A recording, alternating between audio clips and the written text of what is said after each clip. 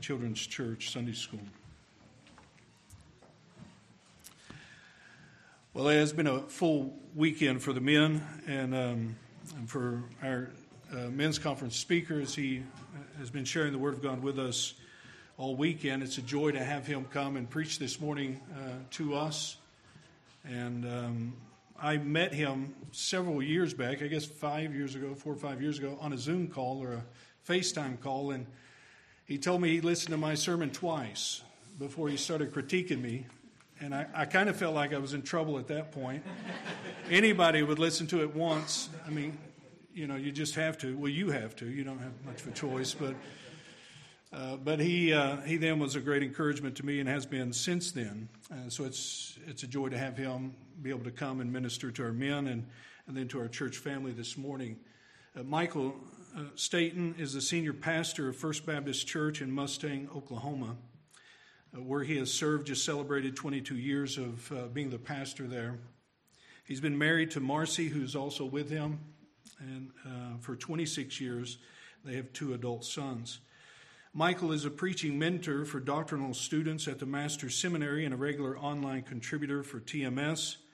He is the author of Anchored in Hope, a 40-day devotional, and Christmas, God's Greatest Gift. He also just published a great little book on prayer. I would recommend that.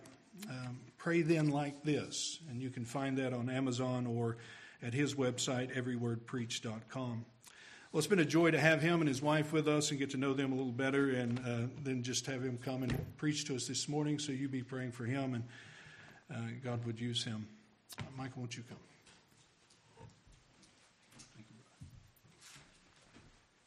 Appreciate that. It is a real honor to be here.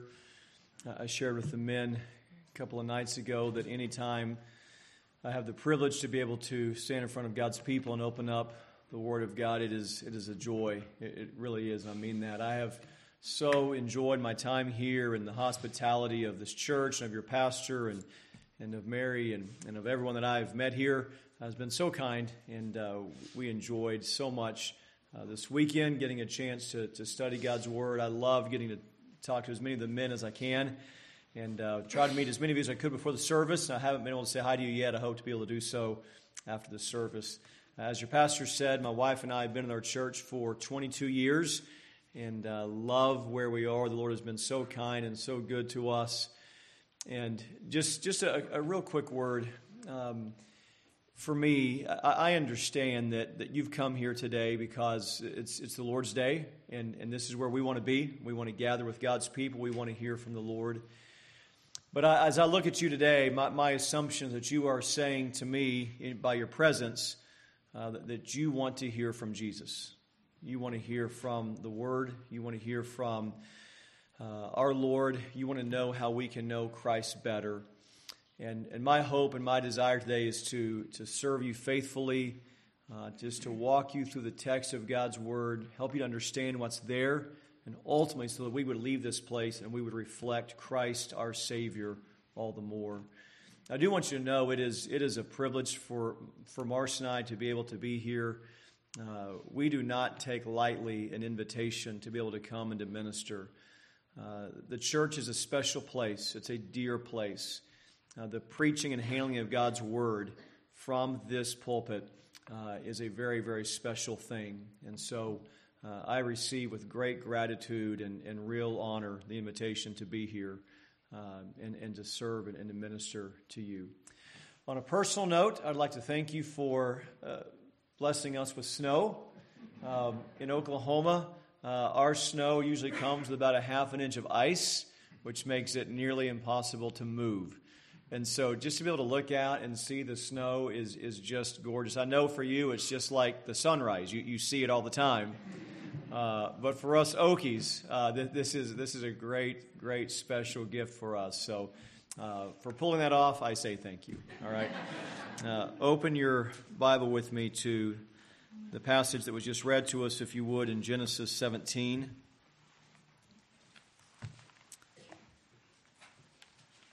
Let me take just a brief moment and remind you of what's going on when we come to Genesis 17. And I want to walk you through this brief passage that is likely familiar with many of you, and I hope be able to share things that are biblically true, and I pray a great encouragement to your own soul this morning. You'll recall that God has made a promise to a man named Abram, has called him, and that happened, of course, in Genesis 12, and it's reaffirmed in Genesis 15. And while Abram, as we know him, Abraham, is an example to us of great faith, he is an imperfect man that still sins, as we all do. And his faith begins to waver. His faith begins to waver primarily because God has made this amazing promise to him that he was going to use him to be the father of the promise, and he was going to use him to be this amazing blessing to all of the world of the seed that would come through him. But in Abram's mind and in his reckoning, time was running out. It's not so much that he didn't believe God's promise as much as he didn't understand how was God's promise going to fit in with real time and space. His age, his wife's age, all of the realistic challenges that would present. So, in a moment that is not their proudest, his wife devises a plan and encourages Abram at the time, to have a relationship with his wife's maidservant. That takes place, Genesis 16. And Abraham and Hagar conceive a child named, as you know, Ishmael.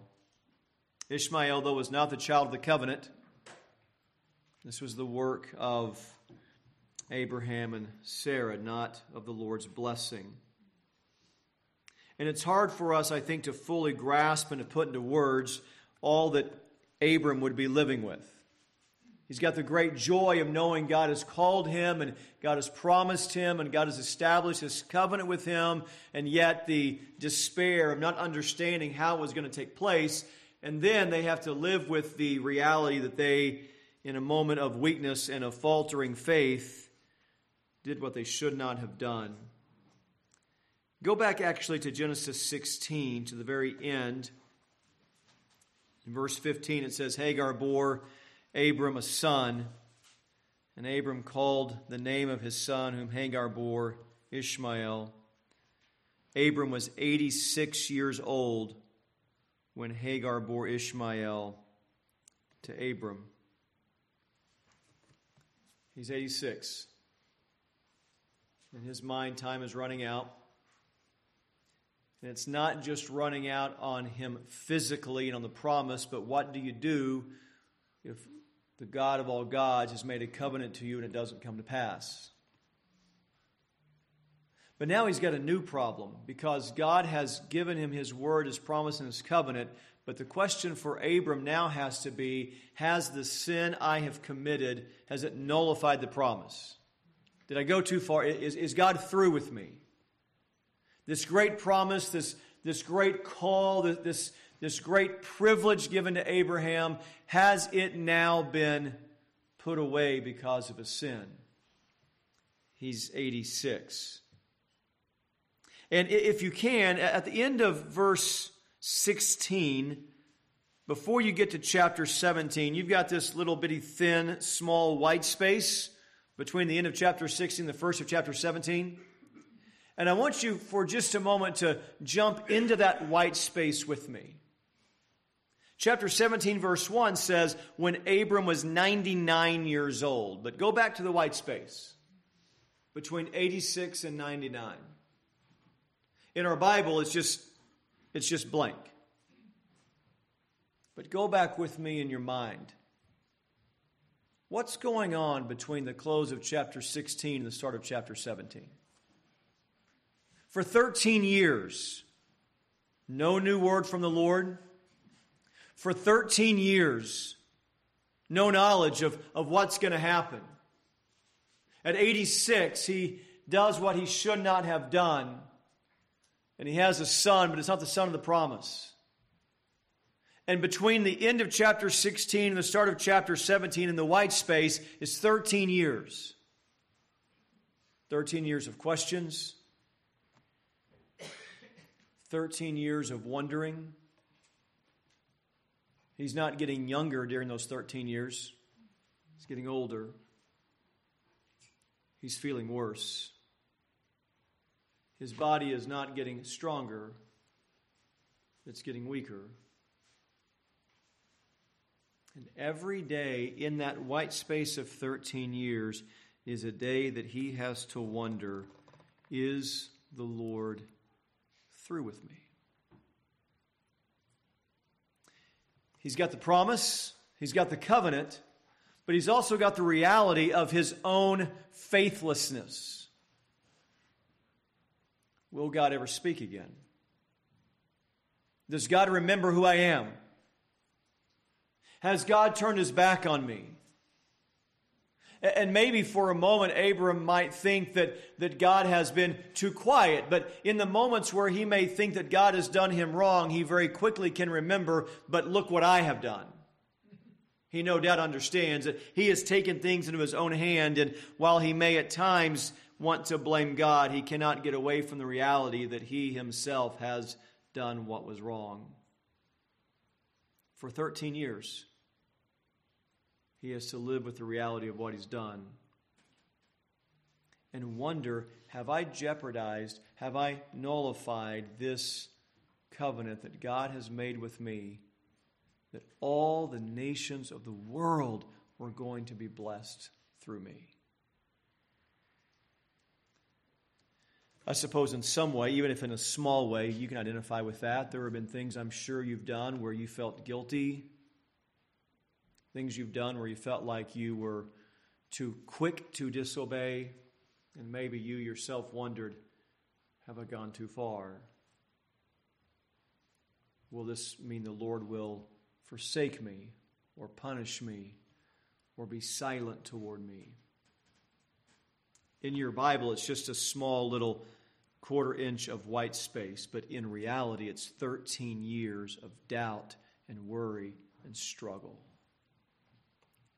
Which is why, when you go to chapter 17, verse 1, it is amazing when we read these words, that when Abram was 99 years old, the Lord appeared to Abram and said to him. The 13 years of silence has been broken. The Lord speaks. The Lord shows up. It's an amazing thing. 13 years, he's had no new word from God. He was 86 when Ishmael was born, and now at 99, the Lord speaks.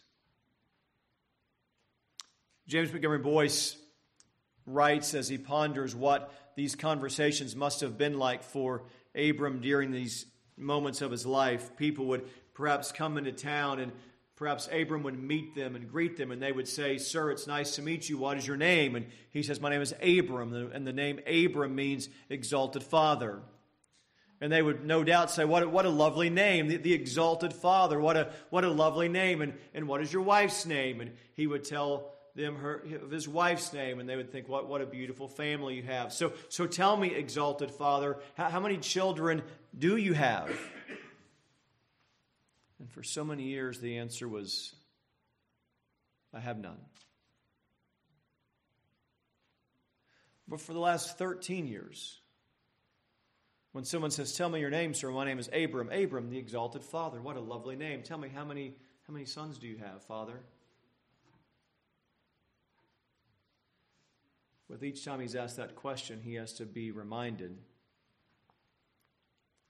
that God has yet to fulfill his promise, and Abram is living with the reality of his sinfulness. His name has become his shame. And the Lord speaks,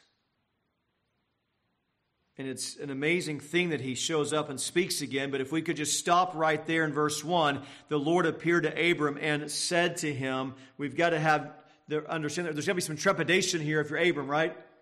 It's been 13 years.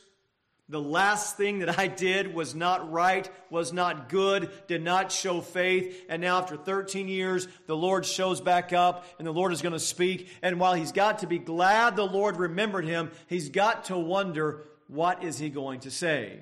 It's as if the Lord approaches him, and in one sense, as if the Lord clears his throat, and Abram knows he's about to address me, he's about to speak to me. I wonder what he's going to say to me. What would the first words of the Lord be to him? Would there be words of judgment? Would his first words be words of condemnation? Would he say, Abram, I want you to know I've seen everything that you've done. How could you do that? Would he say, Abram, how could your faith be so small? Abram, what were you thinking? But look at the very first words the Lord says to him. Verse 1. When Abram was 99 years old, the Lord appeared to Abram and said to him, here they are, I am God Almighty. El Shaddai. These are the first words that the Lord speaks to him after the 13 years. The first words he says is not first about Abram or Abram's sin or Abram's weakness or Abram's flaws. The first word Abram hears is a reminder of who God is. I am El Shaddai. I am God Almighty. I'm the God with all the strength. I'm the God with all the might. I'm the God with all the power. And as Abram hears these are words of comfort, yes, because God has drawn near to him, but it's also a word of conviction as Abram is reminded, why wouldn't you trust me? I'm the God with all the power. This is an encouraging reminder that God is still God, but it also carries a rebuke. Why would you not follow me? As Abram hears these words, there's a tone of compassion that the very first words here are not of condemnation, but of truth. And yet, it's also words of correction. Don't you remember who I am? I'm God Almighty. I'm the God who can do anything. I'm the God with all the power and with all the might. And if I give you my promise, you should trust me because I can do anything I desire to do. And I want to encourage you, brothers and sisters, today with this truth. Whatever you're facing in your life, whatever you're going through, whatever your family's facing, can I just say to you, be reminded of this. Your God is El Shaddai. Your God has all the power. He has all the might. And let your faith be strengthened, not in your ability, but in His power. What we so often tend to do is look at our own fleshly limitations. And what God says to Abram is, don't you know who I am? I'm El Shaddai. Don't worry about your fleshly limitations. See, what happens is Abraham took his eyes off of the power of God and he looked at himself and his own weakness and he fell. This is what happened to Peter walking on the water in Matthew 14. Jesus said, come to me, and Peter is walking on the water until he turns and he looks around and he sees the waves and the effects of the storm. He takes his eyes off of Jesus. He begins to fall. It's the same thing that happens to you and to me. The Lord has called us and the Lord has commissioned us to do His work and called us to live a certain way. And at times we live and walk in strength. But other times we look at our weakness and our limitations and we get so distracted by the world around us and we tend to give more time focused on the world than we do on the Lord. It's always to our downfall. But whatever else is going on, these have to be words in the end that strengthen Abram's heart, because he's reminded that the God who called him is still the God over all things. He's still El Shaddai. Jeremiah 32:17 says, all, Lord God, you have made the heavens and the earth by your great power. You have made the worlds by your outstretched arm, and nothing is too difficult for you. God has no challenges. Nothing is hard for him. Nothing is hard for him. And the problem for Abram and his wife is that they looked at themselves and their own weakness rather than remembering the strength of their God. So can I just ask you this morning, how do you see God right in the midst of your trial? Do you tend to focus on your limitation? Do you tend to focus on the world around you? Or would you dare to just keep your eyes focused on the Lord, for whom nothing is difficult? The Lord says, I am God Almighty. Now look at the next part of verse 1. After saying who God is and establishing the theology of who God himself is to Abram, he says, walk before me and be blameless.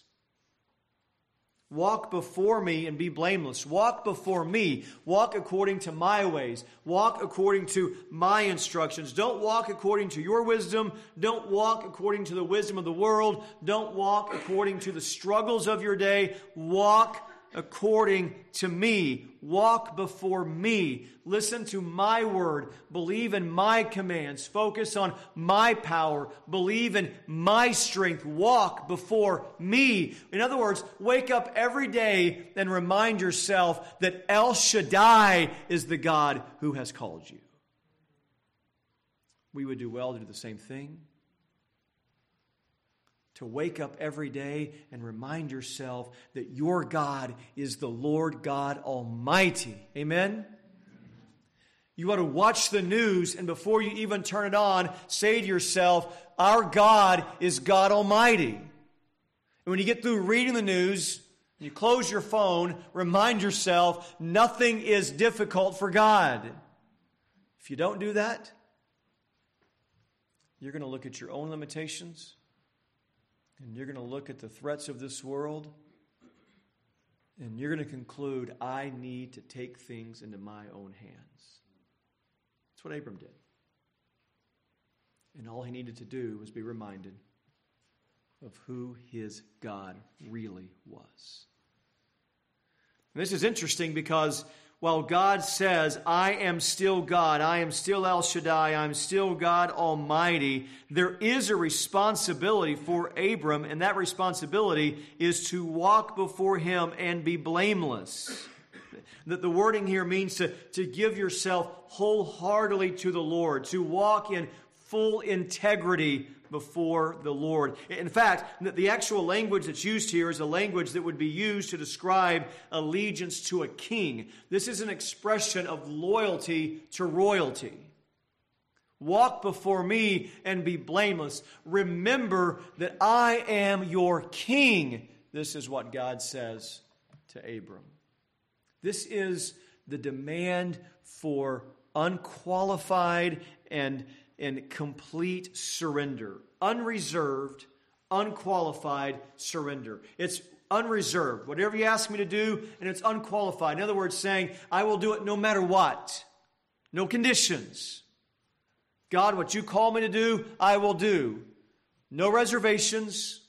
No conditions. How you ask me to live, I will live. How you ask me to speak, I will speak. How you tell me to treat my brother is how I'll treat my brother. How you tell me to serve in your kingdom is how I'll serve. Whatever you call me to do, unreserved, unqualified, no limits, no condition, complete, absolute surrender.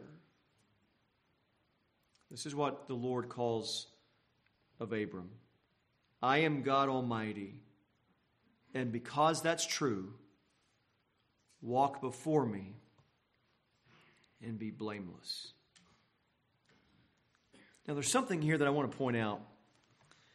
When the Lord speaks to Abram, he begins with a quick bit of theology. I am God Almighty. I am El Shaddai. I am the God with all the might. I am the God with all the power. I'm the God who can do anything. He says, I want you to start by having a proper understanding of who I am as God. We would call this in systematic theology, theology proper, the study of the doctrine of God. And in a world where so many people want to jettison doctrine because they think it's not helpful or not practical. It's actually quite the opposite. In Genesis 17, it's the understanding of theology proper that leads to practical living. Know who God is and then walk before me. Know your theology and let that inform your decision making. People say, I want something practical. Here's something practical. Know who God is and then make every decision of your life based on the knowledge of who God is.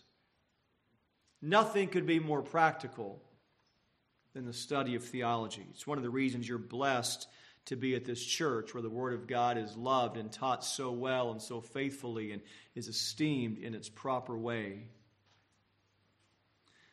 We live in a world, though, where so many people want to ignore theology. They say, I want to live the Christian life. I just don't want any doctrine. It would be like, as one man once put it, to do that is to try to starve yourself in an effort to be strong. That's not the way it works. If you want to be strong physically, you don't starve yourself. Hungry muscles don't grow. You have to feed them. You train them and you feed them. To try to starve yourself to strength is to be in a losing endeavor from the get-go, as is trying to live the Christian life without a biblical theology. I remember in the very early days at my church, I was on a mission trip out of the country. My roommate was a church member at the time, and a nice man, a friend of mine. I was new to the church. He was encouraging to me, and we were out of the country on a mission trip, and I was brand new as the pastor there, and he said to me, he said, Michael, I just want you to do me one favor. He said, the church is going so well, I'm so grateful. He said, would you just promise me that you'll not preach any more doctrine? I kind of said, do what? Or in Oklahoma, I would have said, huh? He said, just don't preach any doctrine. He said, doctrine tends to divide people. Doctrine tends to make people nervous. Just give us something practical every Sunday. We don't need doctrine. Now, this was not a mean man. This was a kind man. This was a man who was very nice to me. This was a man who paid money to go on a mission trip and to serve. And yet, his understanding was that what we need is Christian living apart from the knowledge of who God is. But it's not the way that it works, is it? It's impossible. And we see it even in Genesis 17. Before Abram is called of a certain way to live, he's first called of a certain thing to know. You must know God. And I'll just say to you, friends, that it could be for some this morning gathered in this church that perhaps you're trying to live the Christian life without truly knowing God. And if that's the case, you will always find yourself frustrated. To try to live something you are not is an absolute pointless task. We must know God. And so the Lord says, I am God Almighty, walk before me and be blameless. Verse 2, that I may make my covenant between me and you and may multiply you greatly. It's amazing. The promise is still there. Verse 3, then Abram fell on his face. This is an act of worship. Again, this is total surrender. This is an act of reverence. This is submission. This is genuine worship before the Lord. And what is it that brought about that kind of worship? It was just the revelation of God to Abram of who God is. Parents, that the best thing that you can teach your children is the reality of who our God truly is. The best thing you can ever talk about in worship is who God is. The best thing for your decision making is to be reminded of who God is. The best thing you can do for everything in your life and your business decisions and everything about your family and everything about your personal life is to first just stop and be reminded of who God is. And based on the right understanding of our God, we worship. I sense that is absolutely the case in this church. You can tell it just in your singing. I leaned over to my wife while we were singing and just commented what a beautiful thing it was, the music here at your church. Singing songs that are biblically true and theologically profound and doctrinally rich. And just hearing the people of God lift their voices and sing. What a great gift you have here in your church. And when you sing about who the Lord is and you read Scripture and remind yourself of His character, what that does within us is it just produces a life that just continually, day after day, bows down in submission to the authority and the greatness of our God. This is an amazing thing because, again, back to the white space between 16 and 17, Abram has no idea of how this is going to go for him. And now God has shown up. He reminds him of who he is. He tells Abram how he is to live. He reminds him of his promise and of his covenant. And now Abram falls on his face. Verse 4, God said to him, Behold, my covenant is with you, and you shall be the father of a multitude of nations. So the covenant's still there. Can you imagine, in any way can you imagine the relief that this must bring to Abram? That while his sin was significant, it wasn't fatal because of God's grace.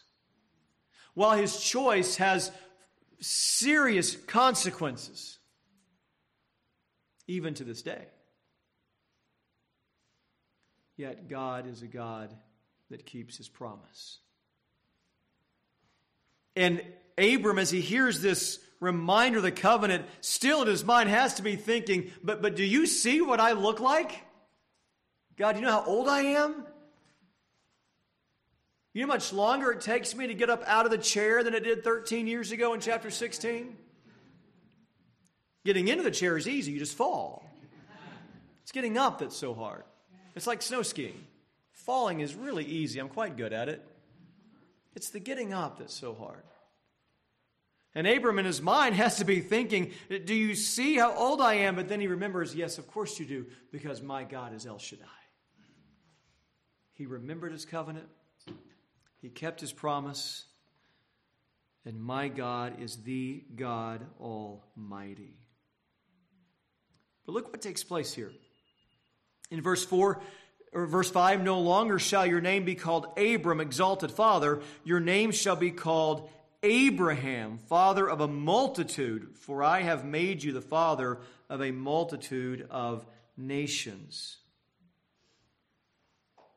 This is an interesting reality. Again, Montgomery Boyce imagines and pictures this possible conversation. For years, Abram's had the embarrassment of meeting people, as I described earlier, and they say, what is your name? My name is Abram, exalted father. How many kids do you have? And the answer was 0. And then it was for 13 years. Well, I do have one son, but I don't really like to talk about that. And now Abram is going to call people together. He's going to call his family and his businessmen and his workers together, and he's going to have this big conference. And Abram says, I have an announcement to make. My name is no longer going to be Abram. And people start to laugh and think, well, it's about time that the embarrassment caught up to him. Maybe one guy leans over and says, I wondered when he was going to change his name. I bet he got tired of trying to explain away his situation. Somebody else in the back says, well, if my name was Abram, exalted father, and I didn't have any kids, I wouldn't want to be called Abram either.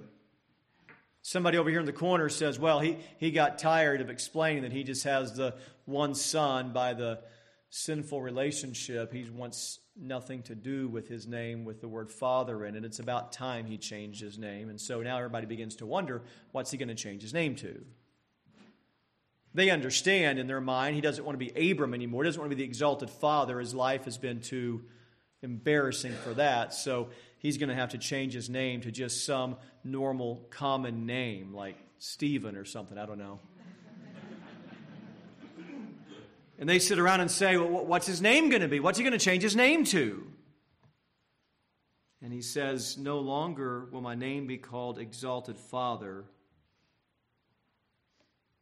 But he tells them, you're going to now know me as Abraham, the father of a multitude. And the people have to be thinking to themselves, Abram, that's worse. That's worse. I mean, exalted father is embarrassing enough. The father of a multitude, and you have one son, and your own wife has borne you no sons? Abram, that's worse. Go with Michael, go with Anthony, go with something, but Abraham? With the addition of one vowel? You want people to call you no longer the exalted father, but the father of a multitude, and you're 99, and you have no sons with you and your wife, and one son with you and her maidservant, and this is the name you've chosen? But it's not the name that he's chosen. This is the word of God. No longer shall your name be called Abram, but your name shall be Abraham, for I have made you the father of a multitude. Do you notice the verb tense in verse 5 when you read it? For I have made. It's already happened. It's already settled. How many children does Abraham have with his wife? 0. And yet the Lord speaks of it as though it's already taken place. I've already done this. How do you speak of something in the past tense that hasn't happened yet? Only one way, if you happen to be El Shaddai, God Almighty, for whom nothing is too difficult for you. If that's who you are, then you declare the end from the beginning and you speak of it as if the whole thing's been accomplished, because in the mind of God it has been. Abram has been wondering, is God ever going to speak to me? And now what he has heard is the Lord say, I know who you are. I remember your name. I know what you've done. I give you grace anyway. I'm going to change your name to reflect my promise. And I will speak of it in the past tense to give you the confidence to know that everything I declare will absolutely come to pass. It's as certain as though it's already taken place.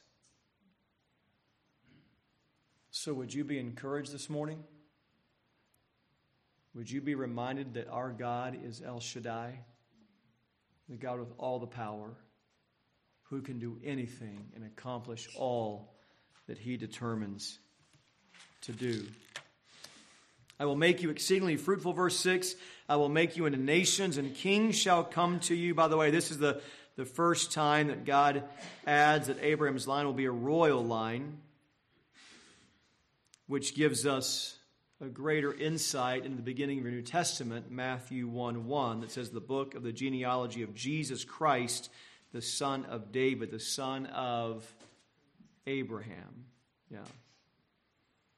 I will establish my covenant between me and you and your offspring after you throughout their generations for an everlasting covenant to be God to you and to your offspring after you. And can you grasp, even in part this morning, brothers and sisters, the relief that Abraham feels here? God will still keep his promise. My God has not changed. I have sinned, but God is faithful. I was weak, but God is a covenant-keeping God. For 13 years, Abraham did not know what was going to take place. And now the Lord says, I'm the same God today that made the covenant back then, and I will still do through you exactly what I purposed to do. Friends, our sin is real and our sin is significant. For no time would I ever want to minimize our sin, but I do want to remind you that, as the great Puritan Richard Sibbes said, our sin is great, but God is an even greater God. His grace is more powerful than our sin. And in verse 8, I will give to you and to your offspring after you the land of your sojournings, all the land of Canaan, for an everlasting possession. Now watch this. And I will be their God. I will be their God. What assurance do you need going forward? Just one thing, that God is with you. That's all. I will be their God. Now, I do want you to notice here that verse 6, God says, I will make. Verse 7, I will establish. Verse 8, I will give. Verse 8, I will be. This is all the work of God. In fact, every word in chapter 17, verses 4 to 16, is all spoken by God. This is all the sovereign work of God. Yet, at the same time, Abraham absolutely has a proper response, and it was found back in verse 1, to walk before God and be blameless, to be holy. This is absolutely the sovereign work of God. But God's sovereign work does not mean that we don't have a follow-through. We do. Our follow-through is to be obedience and submission and worship and surrender. And so if I were going to title this message, my title would be The Hope a Name Can Bring. But the hope is not in the name change from Abram to Abraham. That's not where the hope is found. See, if Abraham decided to just change his name on his own, all that would do is some paperwork for somebody somewhere behind a desk to change his birth certificate or his name as he's known. That's all it would do. The reason the name change from Abram to Abraham is significant is because of the name El Shaddai. Because the God who changed his name is the God with all the power. So in a few days, we're going to celebrate Thanksgiving as a nation. And as believers, we know we have much to be thankful for. But maybe in your home it's been a hard year.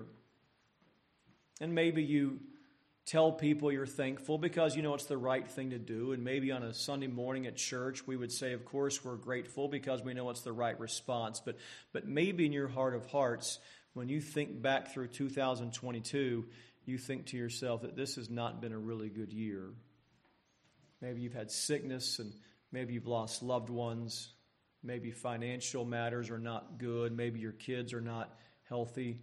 And in your heart of hearts, you may say, I'm finding it really, really hard to be thankful. Can I remind you that your God is the God with all the power, and He will be with you. And if your God has all the might, and He has promised to never leave you or forsake you, my friends, we should always be thankful people. And as you think about making disciples in your home, and making disciples in the church, and making disciples here in this area, don't make it too complicated. Teach them who God is and call for people to respond in obedience. And as you think about doing the work of evangelism, don't make it too complicated. Keep it simple. That our God is a holy God, and He has made a way for us. And as you go through Genesis 17, through the rest of the law, and through the wisdom books, and through the prophets, you arrive in the New Testament at the Gospels, where we hear the great news that the Word became flesh. And He dwelt among us. Because our God will always be with us. And when you explain to people about the perfect life of Jesus and the death of Jesus and the resurrection of Jesus and the ascension of Jesus, we're reminded that He said, I will send a comforter to be with you, because our God will always be with us. And Jesus Himself said, I go to prepare a place for you, that where I am, you will be with me, because our God will always be with us. And Christ said, if I go away, I will surely come again, because our God will always be with us. And one day, whether by death or the Lord's return, we will experience what He has prepared for us for all eternity. We won't need the sun anymore, because the light will be with us, surrounded by the saints of all time.